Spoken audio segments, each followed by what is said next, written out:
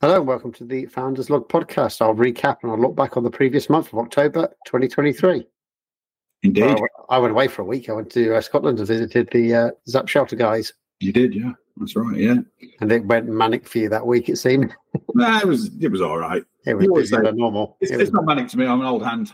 It was busier than normal. I did help in a few times when it was like... It's because they all come at once. That's the thing. They all wait until one of us goes away. It's always the case. When one of us goes away on holiday, everyone decides to get in contact. Yeah, that was always the way, innit? Yeah. So in October, we basically ended the story with two leads that we had that in the end weren't going to go anywhere. So the first lead we've spoken to about before is a marketing agency that originally contacted us in January of this year looking for IT support. But because they hadn't got any IT support, anything that we offer them would look like a considerable cost to them because they're not paying for anything to start off with. It was one of the other directors that was looking after their IT, and after we had a chat with them, they all went well. They just simply didn't want to pay for support, and they told us they'd gone for another IT company, which I always thought, no, I don't think you have gone for another IT company. I think you're kept it in house and you haven't changed anything at all. So I followed up 6 months later, asking them how it was going with this other IT company, which they never actually acknowledged about the other IT company, but instead they put us in contact with the managing director to arrange a video call. Yes. It turns out that they're acquiring another marketing agency and they want to merge the IT system together. They're both using Google Workspace. They don't know how to do it themselves. They haven't been able to find any other IT companies that can do Google Workspace like we can, to the level we can. So they got in contact with us. And again, we had a decent phone call with them and all that stuff. But the underlying reason they didn't go for us again was cost. They don't want to pay for IT. They don't value IT there, it would seem, at the moment, and they're going to struggle to find someone else who can help them, especially merging two businesses together to the level that we can, because there just aren't any other Google Workspace experts out there. Yeah, it's a little bit naive of them to think that they can do 40 user business on the cheap. It's not going to happen. Yeah, and like you said, we'd actually give them a good offer as well. That's a tiny percentage of their overall wage bill. They're getting two people, you and I, for experts in this thing that can get it done very easily and can continue supporting them onwards and upwards as they grow. But they're just going to struggle. They're going to have something really messy is going to happen, and I guess I'll be back in contact again. Yeah, when this happens, we've had it happen before, people go, oh, we can't afford it for whatever reason, or it's too expensive. I always think to myself, it's got nothing to do with the money. I know you can afford it. Your choice is, I don't want to pay. Now, the gurus of our world would say, well, you haven't convinced them of the value of IT. That's your fault in your sales process. No, it's not. It's not my responsibility to tell you to understand the value of IT. I can't teach you that. You need to learn that one day. It's not my job. It's like saying I don't bother with insurance. Well, that's fine. Until something burns down, you need to know what's what. Well, the value we offered them was great. They just didn't want to pay it, but we knew our value and we weren't going to lower ourselves down to the amount that they did want to pay. Well, that's what I mean. There's no point trying to do that. You can't, in a sales process, convince somebody who's got 40 years of business that they need to value IT. Like, it's not my job to tell you why you should know it. You should know that. It's your failing, not my failing. So I'm not going to even try. And then the second lead was a small startup business which we hadn't really started trading or doing anything yet. It was just 3 people in it, in the space industry, designing satellites. And again, another great video call initially, and then we went for a second video call with them, a follow-up one, with the intention to getting the deal done. But they wanted to go line by line through our terms and conditions. For about 20 minutes of it, they just wanted to talk about what the word reasonable meant, then suggested that we get our terms and conditions rewrit just for them, which, that can happen in business if you've got a good big deal. But for a 3-man business that hasn't started trading yet, it's not worth. I told them straight, it's not financially worth us doing this, because the cost of solicitors will wipe out 80 to 90% of any profit we make off you in the first year that we're working together anyway. Assuming that you last that long and assuming that you sign up, because we've got to do the expense of getting the solicitors to change the stuff before you've even agreed to sign the contracts. We could get that all done, and then you decide, oh, I don't want to work with you, or there's another term you don't like. So it's just not feasible for such a small business to do something like that. And they didn't seem to get that. The argument over the word reasonable was what got me. Yeah. Imagine trying to argue over the definition of reasonable. People have taken that to the High Court. Yeah. It's like, I mean, that's a proper legal thing that a judge would get involved in. And it always frustrates me slightly. This does, because they'll happily sign up to enterprise software and all that, and they don't go ringing up a Dropbox or whatever and say, I'm not quite sure I like this term. Can you change it for me? But when it comes to a small business, they think it's all fair game. Oh, let's cause them a lot of cost. Let's change their terms and conditions, which work perfectly for everybody, perfectly fair on each side. Not hundreds, but lots of clients have used those terms and conditions and are quite happy with them. And it's just silly just going through line by line, especially the reasonable definition of reasonable, as you said. That costs a lot to find the definition of reasonable. There is no definition. That's the funny thing of it. There will never be a definition of it. There will only be the last case in which there was adjudication on that word's definition. Well, reasonable came along because it replaced the word best endeavours, because best endeavours is literally unlimited. But reasonable apparently allows you to limit stuff as well, what's reasonable to do compared to best endeavours. That could be anything. So that's what reasonable replaced after there was a debate about best endeavours. Which we were more than reasonable in trying to accommodate this person, and then you have to draw a line under it. Yeah, exactly. It's just shame, really, because I think we would have really benefited his business, but he couldn't see past his corporate background, I think. Especially because it's a very unique setup as well for IT setup for designing satellites as well. So there's Linux and all that kind of stuff involved, along with Google Workspace. So we could cover all that stuff off, but just you're never going to get anywhere if you go line by line through a contract and then try and debate every line and it's just a bit silly.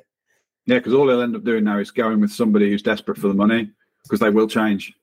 Yeah. They'll do everything, and they won't give a great service. Desperate for the money, they're only there for the money, and they don't care about the service quality. They'll give you whatever you want. Yes, whatever you want. That's right. Yeah. New video. So 2 new videos went live on the YouTube channel. One was how to set up an announcement only chat space in Google Chat. So there's a way in Google Chat you can create an announcement only room, and this is handy if you want to basically get rid of internal emails. You could have an announcement only where you want an announcement out, people can read it, they can react with emojis, but by default they can't comment. So you can turn commenting on if you want to. But if you've got a large organization and that you want to put just updates out or what's going on, that's a great way of doing it. The other one was how to assign tasks in Google Workspace using Google Chat. So this is a redo of an older video because they've changed the UI and compared to the old video. So that went live. Yeah, and Google Chat just announced last night that they're changing the UI again. So there might be another update for that in a couple of weeks' time. We're just waiting to see when that starts to appear. Once that new UI rolls out, yeah, correct. Blog posts, did 2 blog posts as well. So I did one again on how to set up the announcement only chat space in Google Chat, but I also did one on how to enable Google Workspace passkeys. Yes, in Windows 11 or on Windows 11. Because they're really handy. We get a lot of people who, as you know, forget their passwords, don't look after them properly, even though we try and get them to use password managers and all that kind of stuff. Some people just don't care because it's not their thing. It's not their personal data they're protecting. Even with their personal data, they're pretty bad at managing passwords. But with passkeys, you have to have a login into Windows to get into Windows if you want it set up correctly. And the passkeys will use that Windows Hello login to allow you to log into stuff like Google Workspace and some other services. Yes, that's right. Yeah, they're good. It's going to take a little while for people to get used to these, though. As ever, it's something different, so they're going to struggle. I think it might. I don't know. I think it'll be a bit easier as long as they don't forget their Windows login details. Well, that's hopefully they've got a laptop that's using Face ID or fingerprint ID so that they don't have to type something in. Yeah, Windows Hello Face is good, but I believe, if I'm not wrong, only really Surface laptops support that. My laptop supports it. That's a Razer laptop. Yeah, we've got external webcams and mine won't work with it. And it's good. Yeah, external webcams, a lot of them won't. I think you can get ones that are certified that can do it because it uses infrared. I think Windows Hello is infrared, so you need to have an infrared camera on there. Measure the depth, because that measures the depth of your face and makes you a real person. Yeah. But yeah, fingerprints, but even the PIN access. It's easy enough, isn't it? Yeah, easy enough to remember that, but it should be. But I don't have too many people say I forgot my PIN yet, James. That hasn't happened.